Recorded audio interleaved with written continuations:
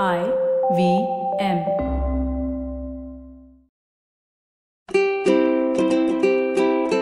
Hello and welcome to the Habit Coach Podcast, the bite-sized podcast filled with quick and easy actionable habits.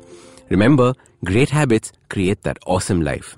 I am Ashdin Doctor, your habit coach. Today's fun fact of the day has to do with music. Did you know that cows that listen to soft, soothing music produce 3% more milk than cows who do not? This study was conducted by researchers in the University of Leicester. Or a Korean study where plants were played music and they grew faster. I can imagine farmers buying the latest audio systems and wiring up their farms, like these huge concert speaker towers in the middle of their cornfields. In humans as well, music plays a dramatic role. Researchers at the University of Groningen did a study and found that music can dramatically change our mood. It can change the way we perceive the world around us. Loud music, fast music makes us excited. Some tunes keep us focused, while others soothe us. During our day, we go through a variety of moods, and the moods that we are in need to correlate with the activity that we are doing. During our day, we go through a variety of moods, and the moods that we are in need to correlate with the activity that we are doing.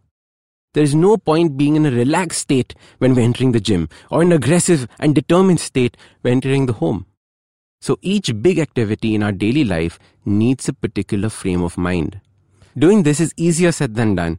How often have we carried our work stress back home and snapped at our family? Or how many times have we dragged ourselves to the gym but not fully mentally present? Not having the right frame of mind for the activity at hand can be disastrous. The real problem is most of us don't know how to switch our mind frame or our moods. How do we change from being aggressive to being calm, to being friendly or social? And this is where a simple technique comes into the picture called anchoring. Anchoring is a technique from NLP or Neuro-Linguistic Programming. The idea is to associate a feeling or mood with a particular action or activity that you do. For example, touching your forehead or holding your fingers in a particular manner, or what we will discuss today, music. The key point of an anchor is it should be something that you can control.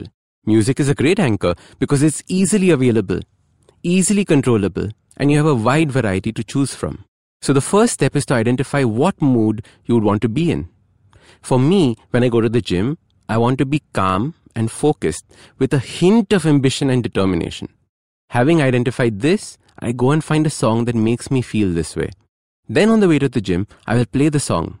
I will do this every time I go to the gym, so that the mind starts making a connection between the song and exercise. My gym anchoring song is Right Above It by Lil Wayne. It's the opening song of Ballers and has the right kind of imagery for me. I similarly have a song to focus on when I'm making presentations. We Are the Champions by Queen. I play this every single time I'm presenting. When I was in college, I was a shy, geeky kid walking through the foyer or the place where other kids used to be. It was nerve-wracking. Feeling of being judged or made fun of. I had an anchoring song back then, although I didn't know it.